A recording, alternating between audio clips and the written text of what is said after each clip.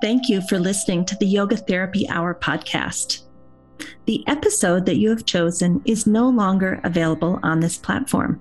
If you go to the show notes, you'll see that we now have a Patreon page. You can find the link in the show notes.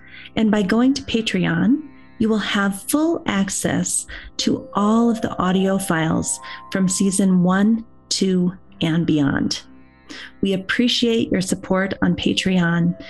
It will allow us to bring you more content in audio, video, and written form, as we hope to expand into transcripts for each and every episode.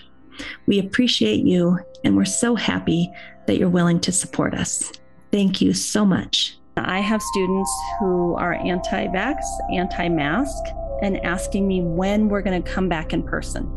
I'm feeling this push of, do we need to reopen live? And really trying to understand what's underneath that request. And then I've got me over here who also has a need for safety for our faculty and our students, honoring the people who maybe don't have super strong immune systems. And knowing that if I put them in that situation, they might have to quit the program. And then I have other people in the program that are so pro-vaccine and really want to be heard and seen. And so what nonviolent communication is saying, look, what are our common needs? What are the needs that are different for all of us? And are there strategies we can use to get our needs met? Not your needs, not my needs, but creative strategies to get our needs met. I love that, because at the core of that, it's recognizing and acknowledging I have needs and acknowledging you have needs. And at the heart of that is having courage to be compassionate for those differences in those needs. So when we operate from this place of understanding, people who are, say, for your example, for those who choose to not wear masks and not to be vaccinated, their lens, how they are viewing it, is very different. Their threat of safety is very different than someone who feels that the mask and vaccines are essential to their felt place of safety. So when the conditions of safety are not met, then it's very hard to have connection. So establishing a co-negotiated process where both parties understand what that requirement is essentially how we're moving forward through this pandemic. Now, that means personal accountability, and that means reliability. So there has to be an inherent basis of trust in some level to come into community. So for someone who is not vaccinated, there is an onus of requirement to protect those around you. Or at least so to consider their needs. Well, yeah, I mean, the issue, though, is that when there's an infection that you can carry that you may not have symptoms of, you could be the agent for transmission of harm to someone else. And it's not taking the politics or anything else. This is essentially what's happening. This is what we're seeing in our schools that have opened back up, that there is spread. In my community here, they are not mandating masks. The schools don't have masks.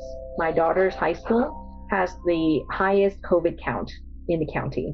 It's a smaller school with a little more overpopulation, so there's just a lot more ability to spread this, right? Does that mean everyone is sick and in the hospital? No. But that does mean that those who carry that virus, whether asymptomatic or symptomatic, may be bringing it home to a loved one that could be very vulnerable.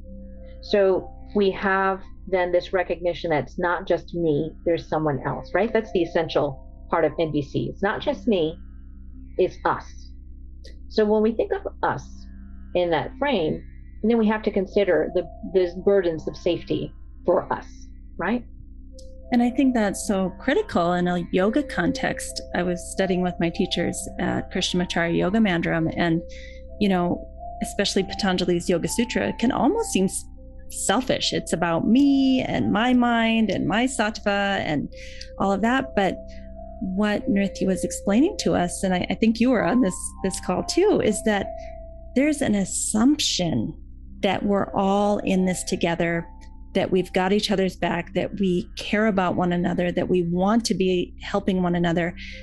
The assumption of I, me, mine is I'm going to take care of me. I have sovereignty to do whatever I want for me and not care about how it affects everybody else. That is not a yogic deal. That the assumption is that we are a community of care and that we do want to be in connection with each other and take care of one another. Even if we can't agree on the strategies, at least we acknowledge that it's not just all about I, me, and mine. Hey, did you know that each week on the podcast, we give you a free infographic that you can use with your clients, your students, or for your own personal studies? So check out the show notes. There's a link on where you can sign up. And not only will we send you the infographic from this week, but if there's a topic that's similar in the future, we'll also put you on that list.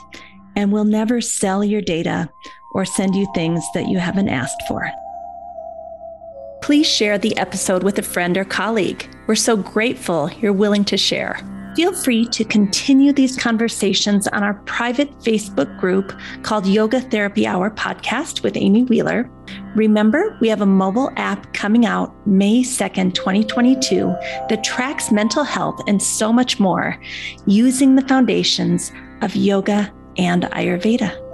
The Gold Zone ebook is coming out May 2nd, 2022. This book will help you to create more joy, freedom, meaning and purpose in life, and find deeper connections to yourself and others. Our goal is to help you feel less anxiety, less depression, less chronic pain, less insomnia. And I think you'll find this pair, both the book and the new app, will help you do just that.